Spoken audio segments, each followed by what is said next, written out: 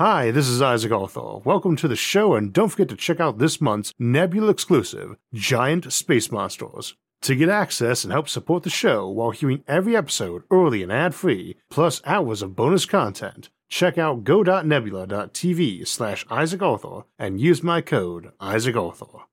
This episode is sponsored by Raycon. We often wonder if in all the billions of planets in this galaxy, another intelligent species might have arisen on another world. But what about the possibility of two arising on the same one?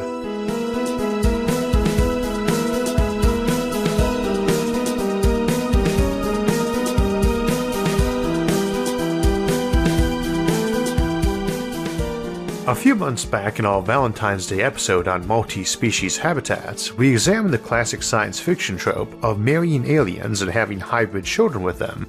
It's also fairly common in fantasy genres too, usually half-human, half-elven children and such.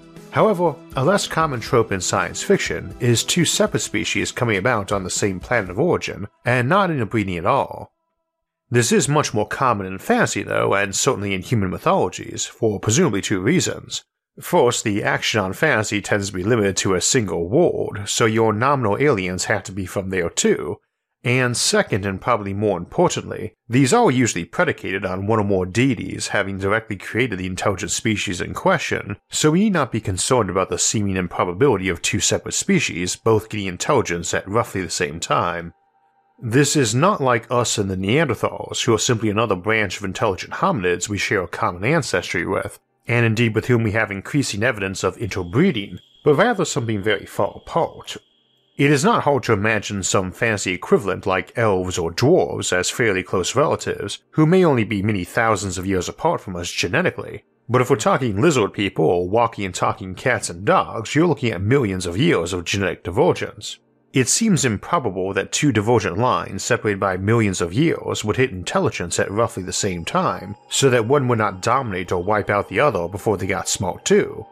We'll be looking at how improbable that really is and the various ways it might happen anyway. We should note that in many ways, this is the same question we often deal with regarding the Fermi paradox in our galaxy. Humanity has been around and using fire for about 1 million years, and sending objects and people into space for less than 100. I would be quite surprised if 1 million years from now there was a single star in this galaxy that our genetic or technological descendants had not yet reached.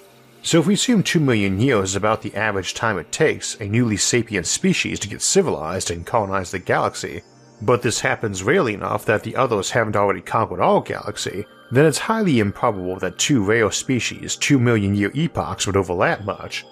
So two spacefaring species meeting and finding out they're anywhere near the same levels of technological development is as highly improbable as two species evolving on a single planet and having roughly the same level of intelligence.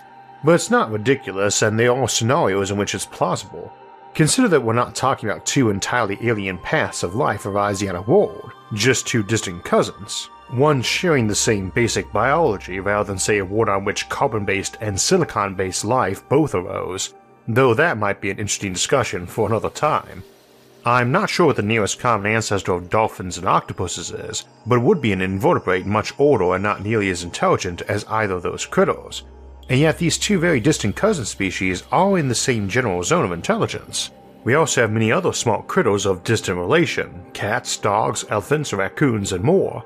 Now there are more levels of intelligence below human and above average mammals. The second smartest critters on the planet after humans are close relatives chimpanzees and orangutans, both of which are demonstrably smarter than all those other cute critters I just mentioned.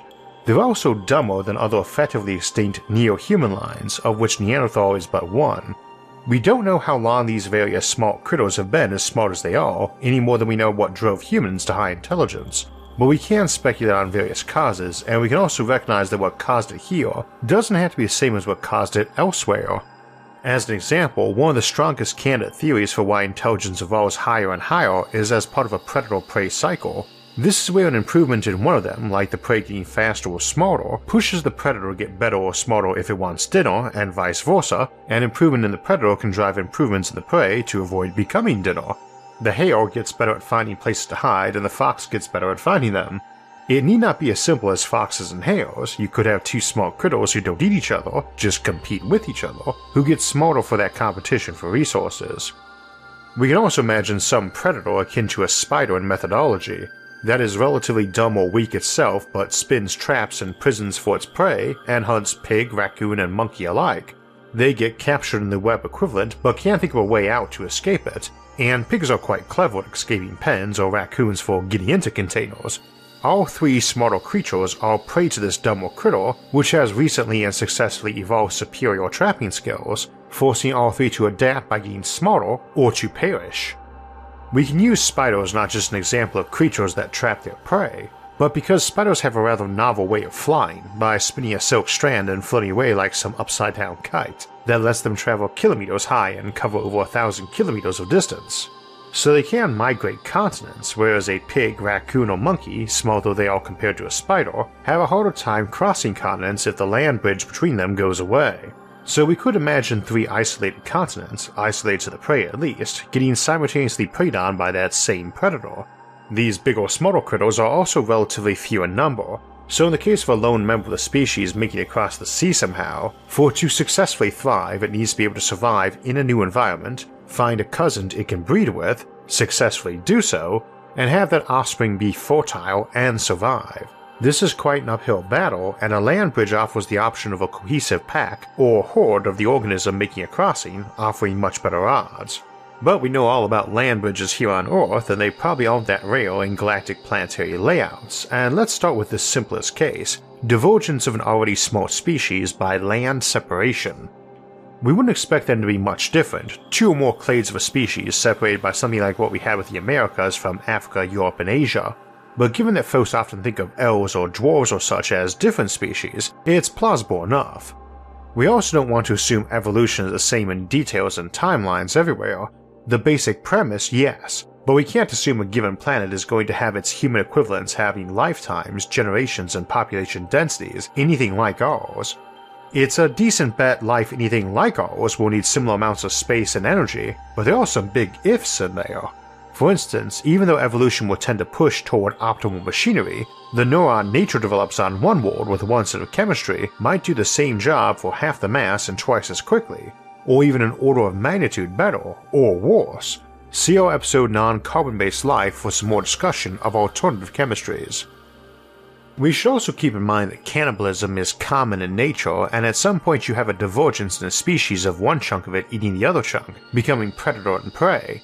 And that can happen many times, and intelligence is no bar on this, nor really is genetic similarity. Indeed, we cannot take for granted that the problems we have with diseases passing through cannibalism would be a universal issue even if pathogens were common. A different type of digestion might remove the issue.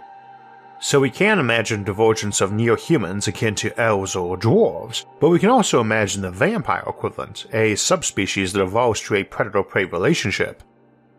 These neo-human cases, where the genetic separation is relatively recent, is not our main interest today, but they merit some consideration, and again, while we might assume it would take 1,000,000 years to diverge that much, that's not necessarily true even on Earth, let alone alien worlds and species.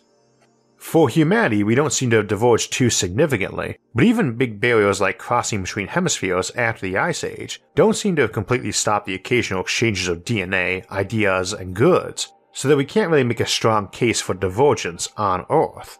We might hypothesize that instead of humans reaching the Americas 10 to 30,000 years ago, some early humanoids got there 500,000 years earlier, and then the Ice Ages ended and that those two branches of humanity remaining might have diverged beyond the point of interbreeding.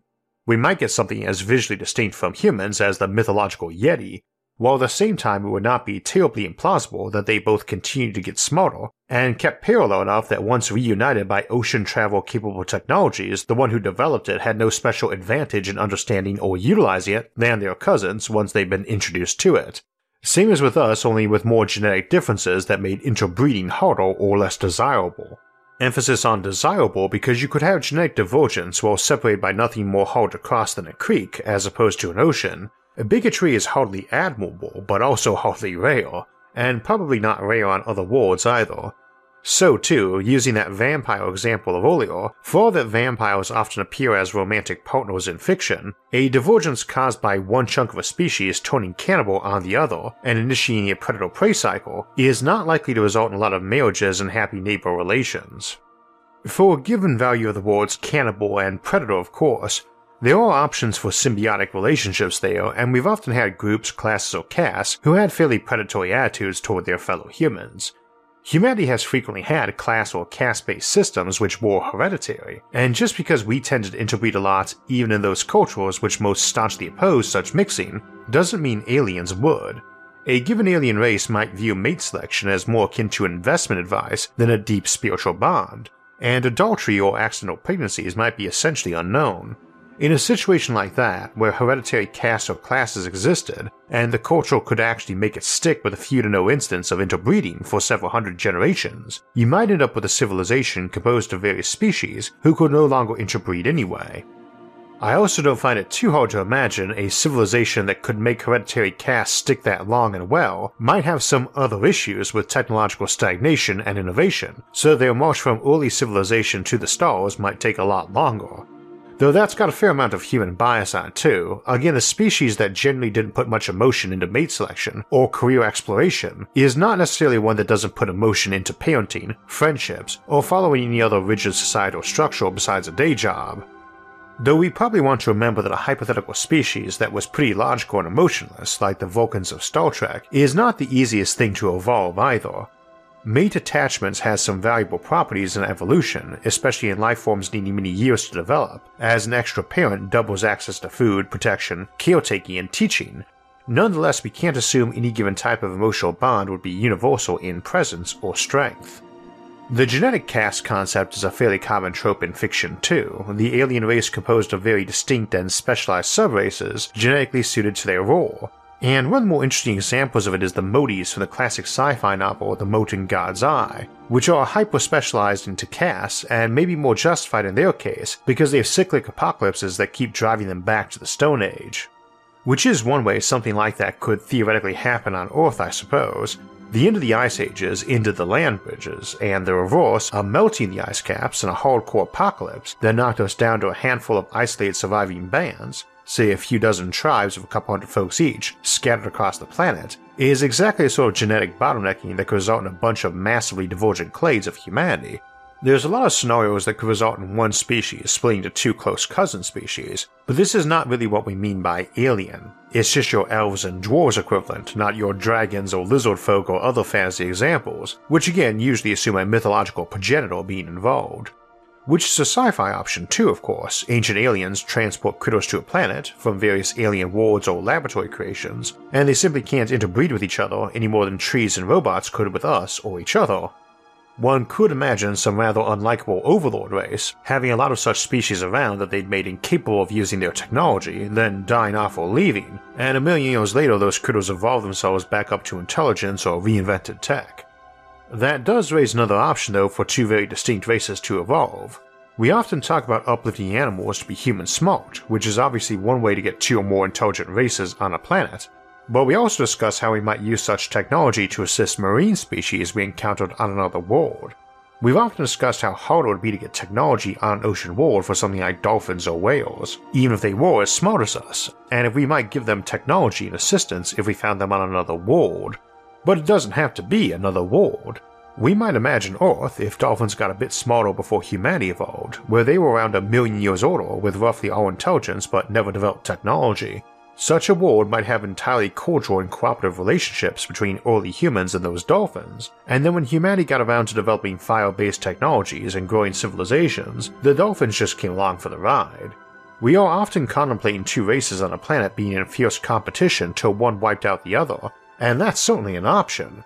But the land dwellers and marine civilization don't really have many natural points of conflict, have some good basis for cooperation and trade, and until you got to relatively modern technology, no realistic way to occupy each other's territory or pursue genocide. For that matter, while we tended to assume we wiped out most of the other human cousin species in the Homo genus, like Neanderthals, we have better reason to think we just interbred, and I'm not aware of any documented efforts in history to wipe out apes, chimpanzees, etc.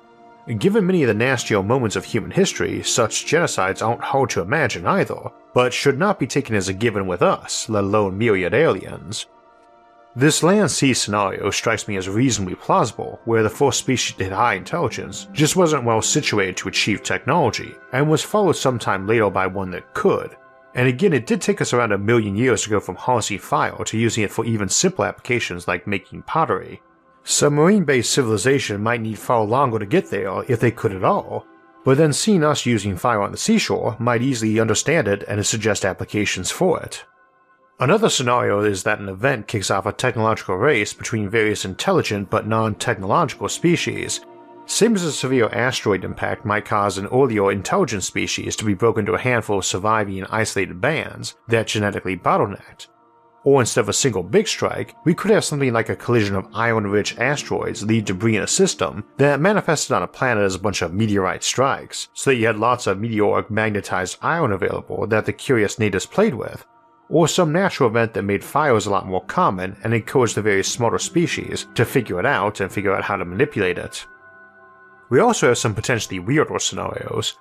Consider some sort of fungal parasite that infested animals as a way of controlling them. It sounds like pure sci-fi, but it's actually something not entirely unknown on Earth. We have a zombie fungus that infests an ant's brain and forces it to migrate to a place ideal for the fungus, which then locks the ant in place there and sprouts from its head. There are several other types of brain-controlling parasites on Earth, and we explored that concept a bit more in our episode Parasitic Aliens. However, we might imagine a very sophisticated evolution of that into something like a neural network of fungi, and eventually some sort of symbiotic rather than parasitic relationship. Now, such a situation might result in a divergence of the fungi, with certain types specializing in brain control of birds while others got mammals or fish, or which specialize to the point of being able to do one family or genus or even species. Such being the case, thinking of this as an intelligent species of fungus may not be accurate at this point. Indeed, the fungus might just be a neuron equivalent to the host organisms of what mitochondria are to our cellular energy production. We don't talk of various animal species being various subspecies of mitochondria, even though they are an entirely separate organism that's formed a very long-term and specialized symbiotic relationship with all of us. Telling 100 different intelligent animal species that they're really one species of parasite or symbiote isn't likely to make them feel all unified any more than a cat and mouse might feel if informed that they share the same basic mitochondria. Indeed, it's not like Darwin's On the Origin of Species suddenly made us feel great kinship to cows, pigs, or chickens. In order to change our general attitude of goodwill toward cats, dogs, and horses, which predates thinking of them as relatives, so we probably should not assume two intelligent species could only get along in the primitive era in cases like our people and dolphins example from earlier, where there was no particular zone for competition. Needless to say, it isn't hard to imagine them trying to wipe each other out either. We just shouldn't take that as the default approach, let alone the norm with few to no exceptions. Perception is as important as reality when it comes to behavior, and humans have often attributed human-level intelligence to various animals and really tried to wipe them out. Human-caused extinction of other species has generally been a product of ignorance or indifference, not intent. And since we have often attributed much higher intelligence to various animals than they apparently have, we should not take it for granted that if they actually had it, we would have sought to wipe them out. Though of course it can certainly happen, and presumably did for a lot of dangerous predators. Lions and wolves, for instance, have both been species humans have tried very hard to eliminate in their environments. We also don't really know how the various intelligence to survival feedbacks worked in human evolution. You could potentially have critters who were quite smart, but not well suited for tool use, run a parallel case to the dolphin example. Your human analog species invents the technology, and some other smart critters find it easy enough to use once exposed to it. Some might be smart enough to use it with training but not really understand it, following into some role with the other species paralleling draft animals like oxen or horses, while in another setup we might imagine them as smart but not adapted for technology, and thus exchanging their own skills for use of it, like a tiger dragging an antelope to the clever monkeys in exchange for them using their nimble fingers for crafting this or that useful thing. All in all, I would still expect the likelihood of two intelligent species evolving on the same world independently to be fairly small, but as we saw today, it's maybe not quite so improbable as we might assume, especially given that their evolution to intelligence might not always be very independent of each other. Speaking of long-term symbiotic relationships, one we tend not to have in the average modern household is goats or sheep for mowing the lawn, and I've generally found lawn and garden care a great combination of exercise and quiet time for thought, or to listen to a good audiobook. However, mowers and a lot of other gear are quite loud, so it's nice to have a good pair of earbuds with noise-isolating features without dangling wires, and at half the price of other premium earbuds, I'd recommend trying out Raycon's Everyday E25 earbuds. They've also got a good battery life and a very compact charging case with its own battery that can recharge them 4 times while you're on the go, which means they're recharging every time I put them back in their case for safekeeping, even when I'm far away from any power outlets. Raycon earbuds give you 6 hours of playtime, seamless Bluetooth pairing, more bass, and a more compact design for a comfortable, noise-isolating fit. Raycon is disrupting the electronics industry by designing premium wireless audio for half the price without compromise. They're doing things differently than other brands out there. From the way they design their products to the way they price them, Raycon prioritizes their customer experience from start to finish. The company was co-founded by Ray J and is popular with celebrities like Snoop Dogg, Melissa Etheridge, and many others for their comfort, style, and playtime. They also come in a range of colors and style, and Raycon has a 45-day free return policy. Whether you're taking up a new hobby or just want to make your day-to-day life a little bit more comfortable, Raycons are the perfect way to bring premium audio to everything you do, and if you'd like to give them a try, click the link in the description box or go to buyraycon.com/IsaacArthur to get 15% off your Raycon purchase. So we're heading into our SFIA summer schedule, and next week we'll be looking at potential giant Manhattan Project scale research and development efforts humanity might attempt in the future. Then we'll have our mid-month Sci-Fi Sundays episode on Death Rays before launching into a new series on our show, Galactic Domination. If you want to know us when those and other episodes come out, make sure to subscribe to the channel, and if you'd like to help support future episodes, you can donate to us on Patreon or on our website, isaacarthur.net, which I'll link in the episode description below, along with all of our various social media forums, where you can get updates and chat with others about the concepts in the episodes and many other futuristic ideas. You can also follow us on iTunes, SoundCloud, or Spotify to get our audio-only versions of the show. Until next time, thanks for watching, and have a great week.